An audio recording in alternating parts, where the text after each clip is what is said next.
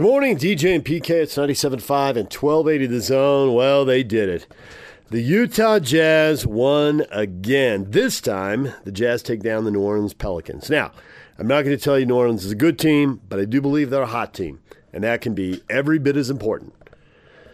The Pelicans are 14th in the West. They are not good, but they got a lot of new players. They got a lot of young guys. They're missing Derek Favors for a couple reasons for a long stretch of time. He's come back to put together a series of double-doubles and has helped them win 6 of the last 8 games.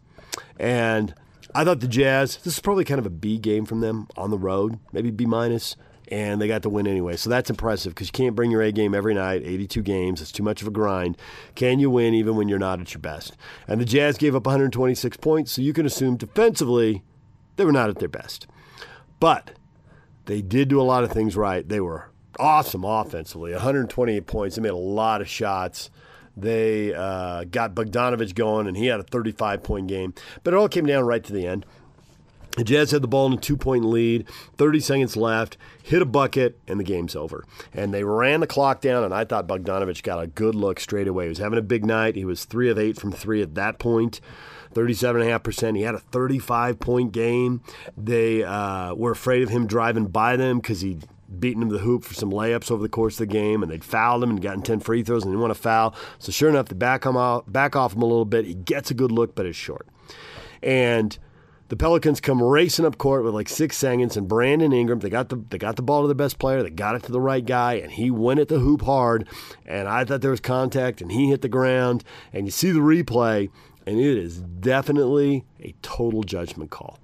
If you're on the road, you kind of got to expect that goes against you. And it didn't go against the Jazz. Now, there wasn't a lot of contact. There was enough they could have called something, but they didn't have to. It was a classic, hard-to-call, gray area call. And this is where, consciously or unconsciously, and I think refs make decisions both ways. Consciously, I think they want to swallow the whistle at the end of the game, so that was working in Gobert's favor as he went up to challenge the shot.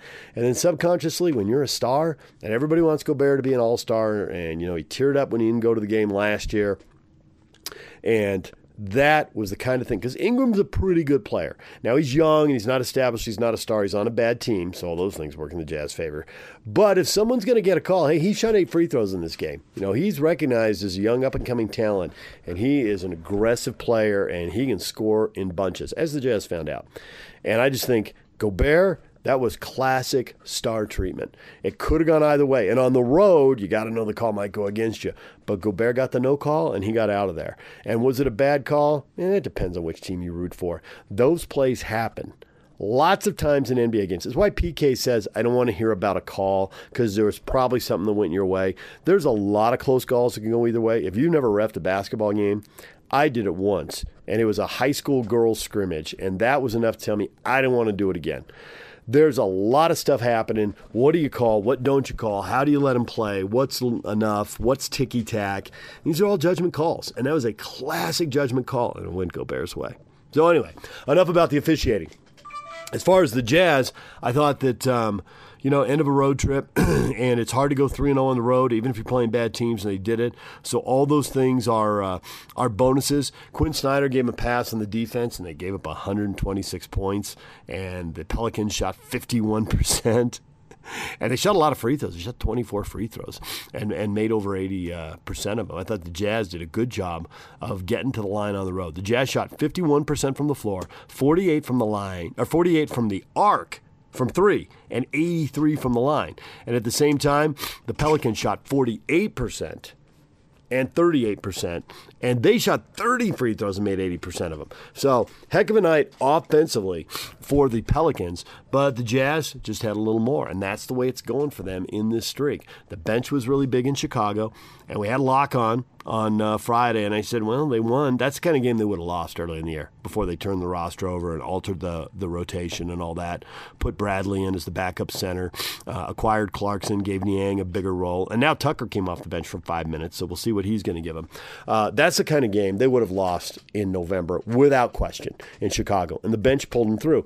And I told Lock on Friday, I said, they'll probably win now because Mitch has probably got a 30-point game out there. Bogdanović has probably got a 30-point game out there somewhere. And sure enough, Mitchell had 32 in Orlando and they got the win.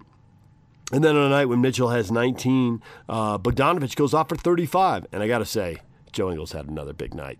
22 points, 6 assists. Holy cow, those are huge numbers. Huge numbers for Ingles, being the third guy and doing that.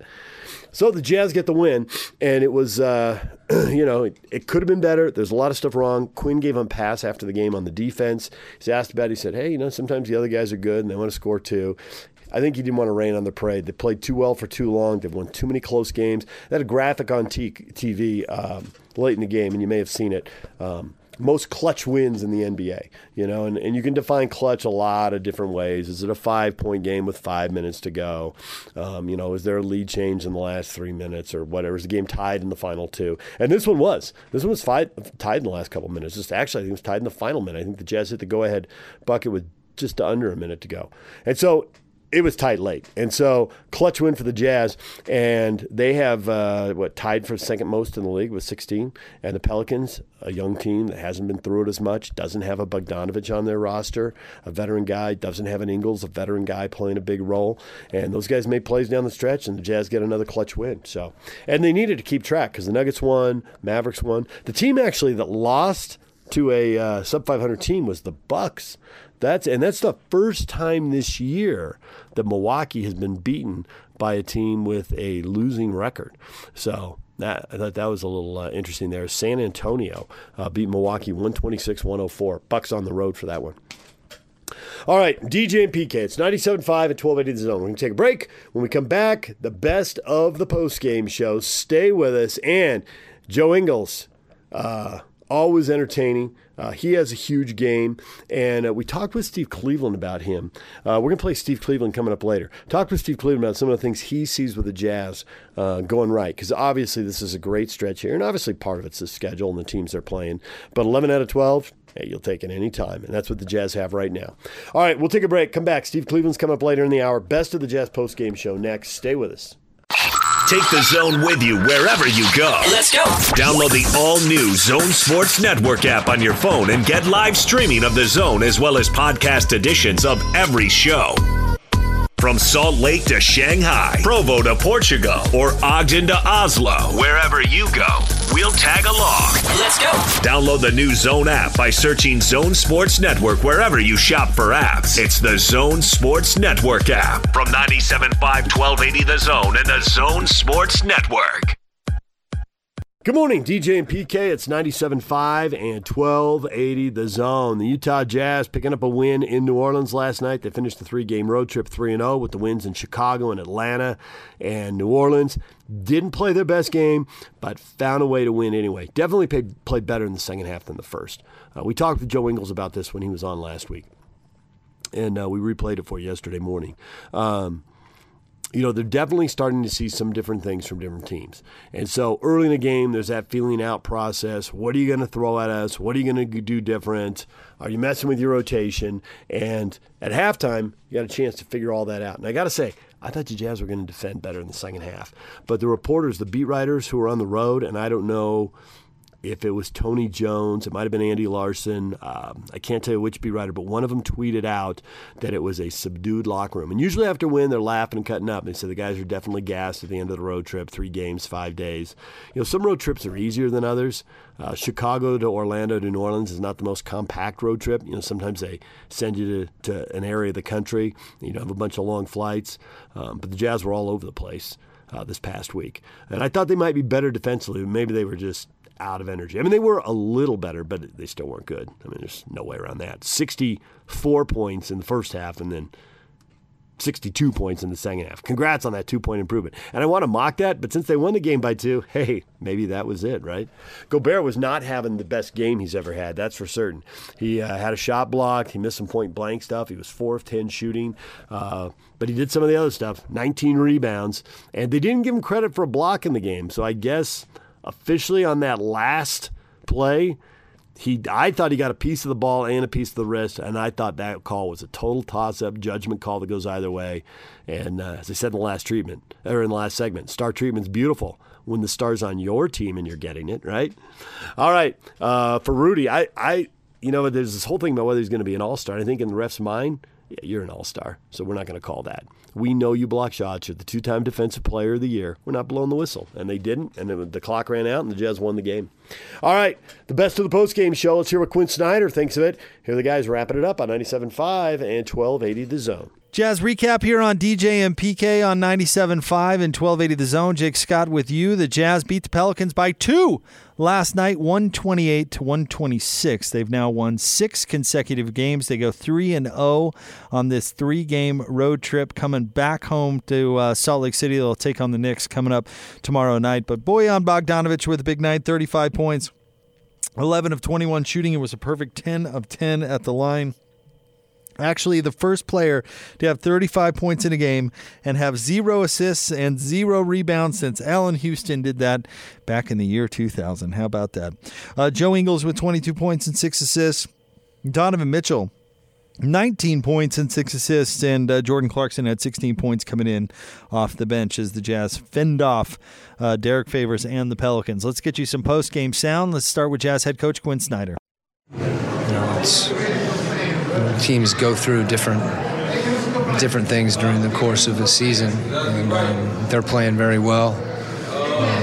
They know who they are. They have an identity, and they're really tough to guard. So I think our ability to score some points tonight put us in a position, and then at the end, obviously Rudy made a great play. I thought Royce, on the defensive glass was big, and we managed. We didn't call timeout. Felt like Bojan and Donovan on the last possession, our last offensive possession, they did a great job using the clock, and as a result, there wasn't time at the end. So a lot of good things from our group tonight, dragging a little bit at the end of a road trip, and found a way to win. What does it say about this team that on a night when the defense is not really as effective as you like to be, the offense can make the difference? Well, there's going to be nights the other team tries to score, and they're good at it. So some of the breakdowns we had defensively, whether it be, and we talked a lot about not fouling jump shooters, that was hard to do. I thought the second half we were more solid defensively, but they made some plays. The first half we had a few breakdowns, particularly at the beginning of the game. But as I said, I think we were able to put some points on the board tonight. And different guys did it at different times. Bojan obviously, carried us for a while there. How valuable is Bojan? We were talking about Bojan's shooting slump earlier, right? So it's a good example of, I think that's just to hit on it. I think that's one of the things that makes him special is that, when he's not making shots, he's actually kind of in reverse order. There's been games where he hasn't made shots and he's made one at the end. And tonight, he was really scoring. I think he finished tonight. He just was more poised around the rim, and his jump shot set that up. How important is his presence to Donovan? When you could just kind of dump it in and do some ISO stuff with him. Yeah, I think the majority of the game we don't want to play that way throughout the game. But when the game slows down, his ability, whether it be to score on the post or, face up and play in the middle of the floor and get a good shot. They're not always going to go in, but I think the balance of our team, is something that's a strength. And you mentioned Donovan and Bojan. I think what Jordan did tonight, putting the ball in the basket off the bench. We got lifts from a lot of guys. Emmanuel had some good minutes for us, and obviously Joe as well. So we got help from a lot of different people, and that's how we got to play. Were you given any clarification on what the referees were reviewing on that final play? I'm not sure. What's reviewable in that situation and what's not. I am sure. I'm not sure what the call was, but we thought the game was over, and it was. So the referees did their job and did ours. That was Jazz head coach Quinn Snyder as his team wins 128-126. Talking about Bogdanovic, a little critical of people alluding to the fact that he was in a bit of a shooting slump, and there's no denying it that he has struggled in recent games. He did go 3 of 9 from 3, but let's let you hear from Donovan Mitchell. He talks about Bogey's struggles and what he did last night. to keep pace in an offensive game? I think for us, nights when we don't really execute well defensively, for us to be able to kind of rely on the offense, but also we executed down the stretch. I also made some mistakes, me fouling, Lonzo in the corner, miscommunication, stuff like that. Great teams, good teams are able to, push through that, and find ways to make a way, and we did. What can you say about Bogey tonight? He's back. Obviously it's no secret he's been through a little shooting slump, but for him, just continue to be the same. He's taking the same shots he's been getting, and I think for him now it's just making them, and confidently shooting them, and it's good to have him back. You guys have won 6 in a row, 11 of your last 12. How do you kind of feel about? Obviously, you don't want to tie everything to the results, but how do you feel about where the team is at this point? We're doing a good job. I think we can do things better. Obviously, 30 game road trip, we're going to be a little tired, but for us to be able to persevere the way we did and show resiliency shows the improvements we have made. Maybe a month and a half, 2 months ago, who knows, what happens. I think the Laker game at home was really a low point for us, one of the lowest points, and obviously the East Coast road trip. So be able to be where we are now after remembering that, I think that's still fresh in our mind, and we should always keep that mentality that we don't want to go back to that. Tonight you were kind of struggling to shoot the ball, but making up for it sooner. Assists, what were you seeing in terms of your distribution? Yeah, I know. For me, just understand the shot's not going to be there every night. There's some shots, that I feel like I should be taking. And obviously, if they don't go in, they're being able to find guys who are open.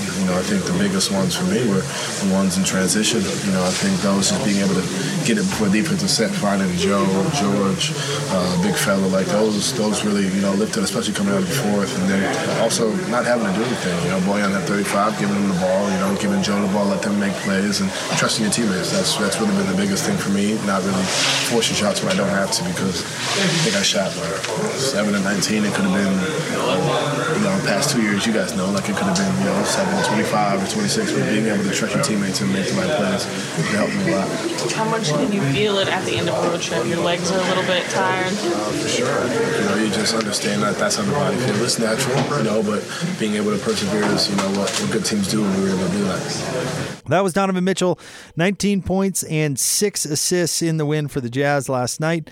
Let's now let you hear from Rudy Gobert. I got the rebound and just pushed the ball, and I just went to contest the shot. Spraying my shit. I went straight up in my arms. And, I haven't watched the replay yet, but what do you guys think? I don't know. I didn't think I know I hit the ball in my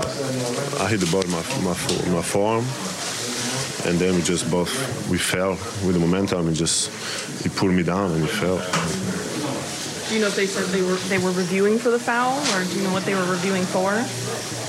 There was no whistle blown, so by the rule, I don't think they can review it. But I don't know.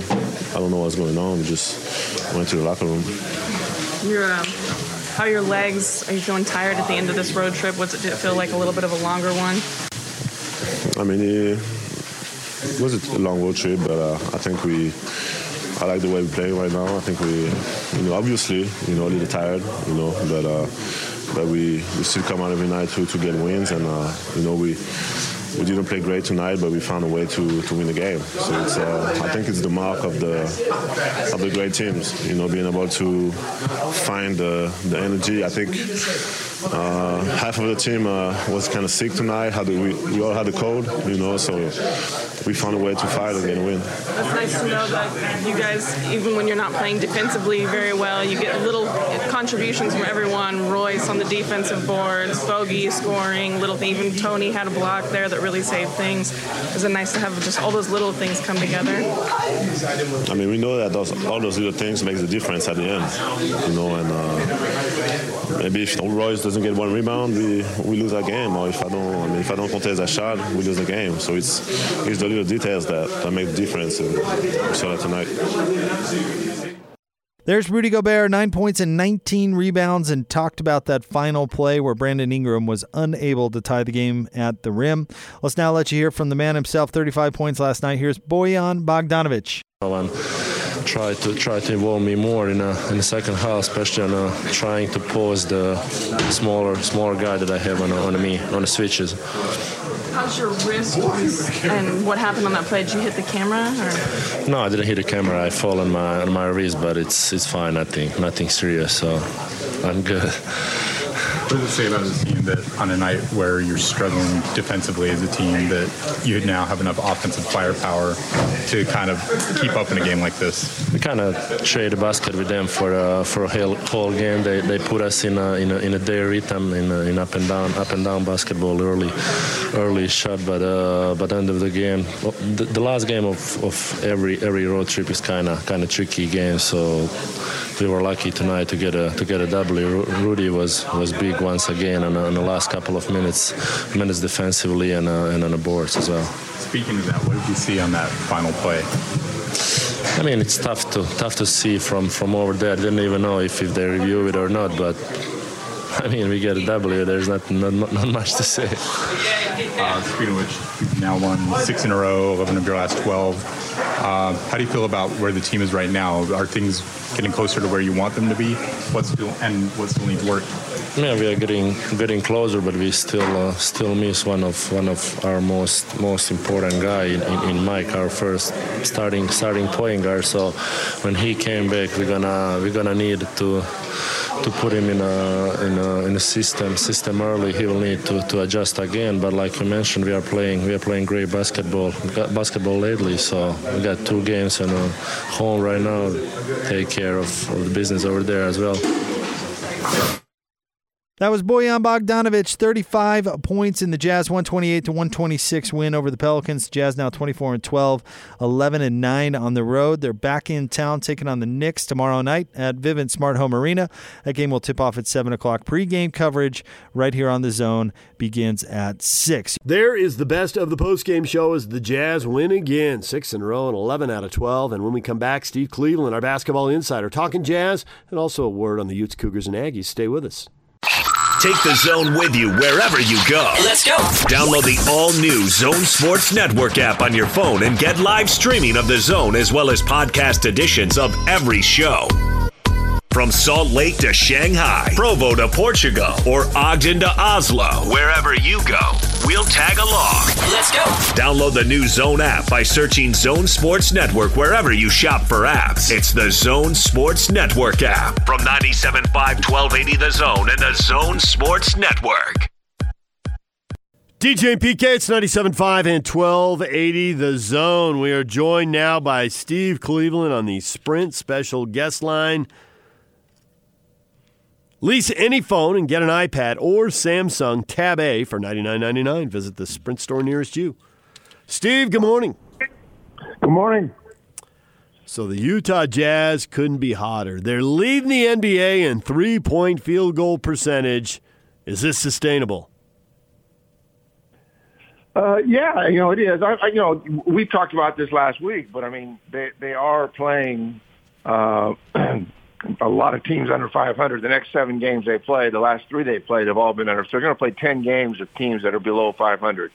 So that probably to a certain degree impacts it as well. But the one thing about shooting is that once you get confident, that basket seems like it's 4 feet wide, and they are shooting the ball well. So I would think that it will continue to, maybe not quite at the Clipper pace it is right now, but I think they're a very confident basketball team. And these next 7 or 8 games, again, with teams that are under 500, even some of them on the road, it's always tough to win on the road. They continue shooting like that. They got the potential to be 30-12 here in a couple of weeks. Probably won't happen. You're probably going to have a hiccup or 2 maybe on the road, but they're playing well. They're doing what they're supposed to be doing, and that's winning against teams that they're better than. His three-point shooting obviously has been sensational, but one of the lost arts is the mid-range, and it seems like Mitchell has perfected that, and rather than continue to do the floater and maybe take something in traffic, if you break the defense a little bit, pull up, and for whatever reason, he is just awesome at that, and I'm looking for that to continue as far as him using that as opposed to the floater. How much better do you think that shot is than to shoot the floater when you're on the run? Well, I mean, for me personally, that when I played, that shot didn't exist, and it over the last few years, it's become a really popular shot. But for me, just having been a player, that pull-up, whether it's at 10 feet, 12 feet, or 15 feet, it just seems like you're way more balanced, and it's something that you've done over and over. So for me, I know that at every level, high school, junior college, Division I, the NBA, everybody's shooting that floater because it's a pretty popular shot. But for me, you're right. Donovan Mitchell has, he can just stop and pop and pull up. He's got such explosiveness that he's never going to have a hard time getting that off, even when he's playing against larger defenders. So personally, I love that shot. I know that everything is about the three or a layup, and that permeates everything from high school to the NBA today. That's kind of the way people play. But I think having that part of your game and having that being part of your offensive structure is something that makes you a little bit different today. And it's a really effective way to knock shots down, especially when your legs get tired late in the game. Rather than taking a three that maybe fatigue is set in, you take that little pull-up 12-footer and your money. So there are a number of guys in the league that shoot that shot, but it's not something that is as popular and prevalent as it was 20 years ago. You coaches, you always end up chasing your tail, right? One guy makes an adjustment, then you adjust to his adjustment, and he adjusts to your adjustment, and it just keeps going on and on until everybody's head can spin. So the Jazz were running pick and rolls, and they were getting Rudy an NBA record number of dunks, and Donovan Mitchell was getting layups. So teams decided, well, we're just going to have our big guy drop back into the paint, and we're taking that stuff away. So the Jazz tried Jeff Green, but he was only making 32% of his threes. So now they're playing Niang at the 4. He sets the pick in the pick and roll. And if the big guy drops in the paint, which he keeps doing, Niang gets a wide open 3. So he goes 5 for 8 in Orlando. I know. So what's the adjustment? Is it going to be to bring the big man back out? Are we going to start seeing more Rudy dunks and more Donovan Mitchell layups? Or are they just going to let Niang shoot threes forever and this guy's going to get wide open shots the rest of his life? I think you make adjustments as a coaching staff, and your in-game coach. Adjustments happen all the time. And the fact that Niang had 17 and Rudy had 13 at Orlando, I mean, that isn't something that you would have expected. And had they not done that, they'd probably lose Orlando. But it's what happened. They took what they were given. I think that just instills so much confidence when coaches tell a guy that hasn't been playing significant minutes, hey, take that shot. That's one you can make. But there are going to be adjustments, and I don't think that's going to change from in-game adjustments to game-to-game adjustments. But, yeah, I think you always try to force people that, are averaging 25, 26 points. Let's make somebody else beat us. I mean, that's a very popular phrase. Let's have someone else beat us. And in that case against Orlando, those two played a huge impact. And so anytime you have that kind of versatility and you have that flexibility to play different ways with different personnel, whether it's starters or off the bench, and that had that kind of depth and confidence.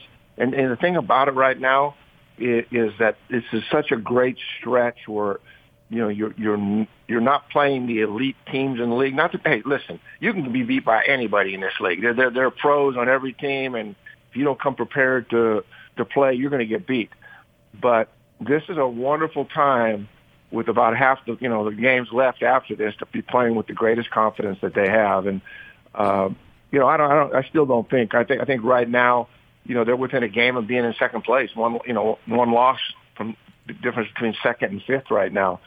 But they're certainly putting themselves in a position to maybe have a first-round home game. So I think this year, if Gobert doesn't make the All-Star team, it's an absolute joke. What do you think? Well, yeah, we see him and watch him, and he just changes the game. And sometimes, whether it's rebounds or blocks or whatever, but just his presence alone, whether he blocks a shot or not, but people have to change their shots. He has such a presence there that offensively and defensively that's so unique. Not very many players like Rudy. I mean, there's some bigs that do certain things, but he's so long and athletic, and he just always seems to come ready mentally and emotionally to play. You don't see him just kind of drop. Even if he doesn't score a lot, he's always there at the defensive end, which makes Utah pretty special because you just can't do this with if you don't, the Lakers and the Clippers, they obviously have some superstar power, and I think we've got some superstars in the making. Certainly Donovan Mitchell is one of the top players in the league. But if you don't have that, you got to be able to defend. And the teams that defend in this league and execute like Utah are the ones that are going to be in, the top 2 or 3 of each of the conferences. And Utah's proven they've been a pretty good defensive team. Now, offensively, they're doing special things. And ironically, they're kind of doing it without Conley. I haven't heard. When is Conley expected back? Very quiet on that front. No guarantees. The fact he already came back once and he was hurt by the third quarter, I think they're going to be really patient, really conservative, and I don't think they want to put anything out there.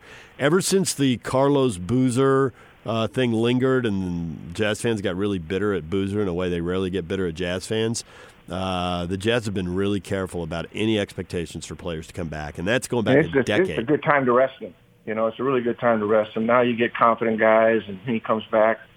There's not as much pressure on him to immediately have to, perform. He can kind of transition into that situation, be kind of seamless, and everybody else has gotten better while he's been out. So you've got the Fresno State connection with Paul George, and the Clippers over the weekend gave up 140 points and lost to the Memphis Grizzlies, and then gave up 45 points to the Knicks in the first quarter. And I know NBA guys get hot. I know they came back and won the game 135-132, but Doc Rivers' head's got to be exploding. 272 points in 2 games against lottery teams at home. What is going on? Obviously Paul's been playing the one game, and he is a big part of what they do defensively. It's a long season. And, it seems like that the Clippers, when they don't play like that when they're playing the Lakers or they're playing, the top teams. And what's happened, it just seems in the last week or two that they get really up for certain games. And there's kind of an immaturity with that team right now defensively where they just kind of go through the motions. And they do have a lot of weapons. And the fact that Paul or Kawhi can sit and they can still win games because Lou Williams is going for 25 or Harrell's going for 20. Harrell's going for 25. They've got a lot of guys that can score, but I don't know. They have just been going through the motions, and they can't play like that. You can't. There's no question in my mind that they can beat anybody in this league on any given day, any place, because they have depth and they play hard. But it's just interesting. It seems like when they play the marquee teams, they really get up and they compete. And then they just kind of look past it. And that's kind of a immature, youthful type thing. So I'm sure Doc is going crazy, and they're probably getting an earful. But that's unbelievable. That's just absolutely unacceptable. Patrick Beverley for a while was out. He's come back, and he seems to be the guy that's the glue guy defensively, gets everybody going. But, I don't understand that. It just didn't make any sense. Even if Paul or Kawhi or both don't play, it doesn't make sense to me, especially when you're playing at home. So are we going to hand Mark Pope the West Coast Conference Coach of the Year already? Well, it's probably a little early for that. He's done a really good job. And, as you look at BYU, analytics and everything else, they're a team that right now is in the NCAA tournament. Now, there's a lot of games. What's interesting about this WCC, obviously Gonzaga's picked to win it each year, but I don't know if you were following those game scores, but, Pepperdine's down 3 twice in the last minute and a half, has a chance to tie or win that game. And I know the Pepperdine group really well, and they've got some seniors, Edwards, and they've got a really good point guard there, but Colby Ross, who had 24 points. But it's just interesting to see St. Mary's get beaten quadruple overtime to UOP, a team that's really struggled. This year they're 14-4.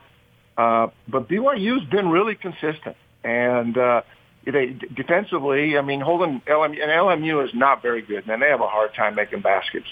But to hold that team to 38 points, when BYU's winning 63-38, that's telling you that they don't need to score 80 or 90 to win.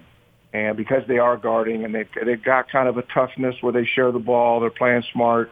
They're doing the things they need to do, and that's what veteran teams do. So, you know what? I don't think you're going to get an argument from anybody that, BYU, St. Mary's, Gonzaga. Gonzaga's the favorite, obviously, for what things they've done, but I wouldn't sleep on BYU. I wouldn't sleep on St. Mary's. Look at UOP. There's teams you can play in this league. If you're not ready to play, especially on the road, you're going to get beat. St. Mary's found that out in 4 overtimes. And I think the thing that Gonzaga has is as they get healthy and get everybody back, they have some depth and coming off the bench. But I like BYU. Mark's done a really good job. There's a lot of energy, and he's very fortunate to inherit a group of guys that are veterans, and then obviously getting Yoli to come back and having Jake Toolson and Alex. They're playing well. I mean, they're playing well, and we'll see what happens. They get their first big test against St. Mary's, and St. Mary's is going to be ready after losing a 4 overtime game to ULP. So that should be a great game for BYU goes in there and wins. That makes a significant statement to the league that, hey, we're playing for, a WCC championship. But they've got to go in there and do that. I mean, for them to get to the next level in this league, and they've never got to that tier where it was them and Gonzaga or them and St. Mary's coming down to the last week or two to win the league championship, a regular season. But a win on the road at St. Mary's makes a pretty big statement if they can do that.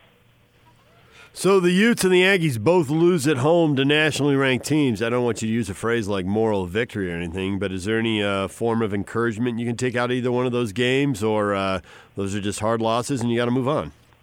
Well, I think you do recognize that they're playing really good teams, and San Diego State, wow, they've just, it's just conceivable they could go undefeated. And I mean, I don't see that happen. I just can't imagine somebody that team in that league can go 16 games and not lose a game, because there's some tough places to play on the road. But San Diego State is playing really well. So no, you don't go away from that game thinking, wow, we just got beat by somebody we shouldn't have got beat by. That's a really good basketball team. Same thing with Utah. Utah had a good win against OSU and had opportunities. I mean, they shoot 30% from the three at home. That killed them. And then they also got out rebounded, which very seldom happens to Utah. But, they're right there. Utah had a chance in the last 2.5 minutes. They're down a basket, and they just couldn't get over the top. But Oregon's obviously the 4th-ranked team in the country. They're athletic and long. I think Coach Krystkowiak and the Utes have, they've played to their potential. I mean, they're playing 6 or 7 guys. And the young man, Yonton, as a young player who's come in, and Rylan Jones who's come in as a freshman, they've really had a big impact on that team. So, no, I mean, you hate to lose any game, but they certainly, it's how they react and how they recover from those losses that's really going to determine what kind of season both those teams are going to have. I mean, everybody picked Utah State to win that conference. Right now, that doesn't appear to be the situation. They've had some close games. They've won close games, but losing at home kind of makes a pretty strong statement for San Diego State winning the conference. That Utah situation to me is fascinating because, you were there literally when it was at its peak and had to go up against it every year. And so, you saw it firsthand. And obviously, generationally, Utah fans expect to go to the NCAA tournament, if not even go to the Sweet 16. And so I don't know that they'll get there this year. Currently, they're not in. No one's in really, obviously, but their ranking and all that stuff would indicate that it's going to be hard. They still got work to do that can get them there. But if they don't, it'll be a streak of like 4 years that they haven't gone. But they got so many young guys. Do you see a potential sticky situation? Because it seems, as far as Larry's security, because it seems like with so many young guys, if he can get them to stay, they're on to something. But at the same time, it's been a number of years that they haven't been in the NCAA tournament. No, I hear what you're saying. That would be the biggest mistake that institution ever made if the hierarchy of that institution is the size of Larry Krystkowiak shouldn't be coaching. Obviously, they've gone a few years. You're right. The expectations, this is a time to be a little bit patient. This group, and I don't know all the names of the guys, but I've followed it, and they've signed 2 really good freshman shooters coming in. Lono kid, that 6'7" kid who was recruited by everybody. They've got some really good shooters coming into the program. They're not losing anything here. I think this is a team that for sure is an NCAA. I mean, I can't see them not getting into the NCAA tournament next year. I mean, I think they're a tournament team. And it's not to say they couldn't get there this year, but you're right. It's a pretty uphill road, and the conference is better this year. But I think Larry's done one of his best coaching jobs this year. So I get what you're saying, and there's always all sorts of noise from the fan base and from social media.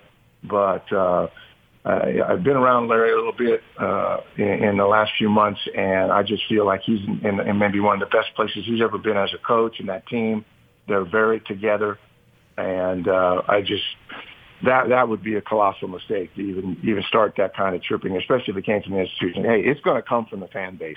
I mean, that's just part of the business, you know. And you're right; those fans are spoiled. They've had great teams there, and they've had a great run, and it's a proud program for many years. But this is not the time to be thinking about changing when you actually have a really tight-knit group that are playing together. They believe in each other. I mean, they've competed. There have been very few games where they haven't been in games. And considering that they've got 6 or 7 freshmen, and some of them even aren't even contributing as much as they will in the future. So, no, I like this team. I think that, I'm not sure they're going to win the Pac-12 tournament, but at the end of the day, there's a nucleus here that can do special things the next couple of years. To mess that up would be a travesty. You know, I think that, I think a million things about this. I think that as much as Larry has been hurt by not going to the NCAA tournament these last 3 years, he's also been hurt because he violated Kyle Whittingham's rule. Kyle Whittingham says when they take on a player as a transfer, especially if he comes with some baggage, if he's been in some trouble, on or off the field, whatever, he says, and he has said this multiple times, we don't become him, he becomes us. And when I first heard that, I thought, it's just one of those things coaches say. But the more I listen to it, the more I think that is probably what Larry did that got him in with hot water with fans as much as anything. We're not going to Utah State. It's a long-time tradition. He just broke it. We're not going to play Weber State anywhere, even at home. Another slap in the face. Then the BYU rivalry. None of this has to do with recruiting and winning directly. Maybe indirectly scheduling does. But he irritated a lot of people, and then he didn't go to the NCAA tournament on top of it. Now, there's something to be said for if you're going to go down your way and go down swinging. And I've heard multiple coaches say that. But I also think Donnie Daniels gets it. He gets Utah because he's been here. And he gets college basketball because Utah, UCLA, and Gonzaga have all had their best runs in the last 30 years and gone Final Four with Donnie on the staff, and they haven't done it without him. Donnie must know something. You don't get lucky like that 3 times in a row. He's got to know something. Do you think Larry will listen to Donnie and not have any more self-imposed problems? Let me tell you this. I'm glad you mentioned that because you're spot on. I was around the program a little bit early in the preseason and had a chance to talk to the coaches and I've known Donnie a long time, and Donnie and I had a chance to kind of reconnect, and it was a great thing. And Donnie is a great person for that staff, but I don't know that the culture of this program. You look at the last 2 or 3 years; it's never been better right now. And certainly Donnie is a resource, and he has so much experience. And obviously, you know, the whole coaching staff. I mean, Tommy Connors has been there a long time. These are bright coaches that understand it. But Donnie Daniels does bring a perspective there in terms of the culture, in terms of the relationships, and he's someone that Larry respects, and that's why he's there. That's why he's there. And there have been some issues the last couple of years with losing kids, and some of them weren't great citizens. They weren't great people that you'd want in your program. So, you know, the comments that you made are right. I mean, you come to our program. This is what our culture is. This is how we do things every day. This is how we play. And I think that, maybe that conversation, that narrative never took place. You know, it's like, hey, we know he can play. We're excited to have him, but the guy doesn't buy in. And that can destroy a team, but that's not this team. This team has a culture. They have a group, and Donnie Daniels is a big part of that.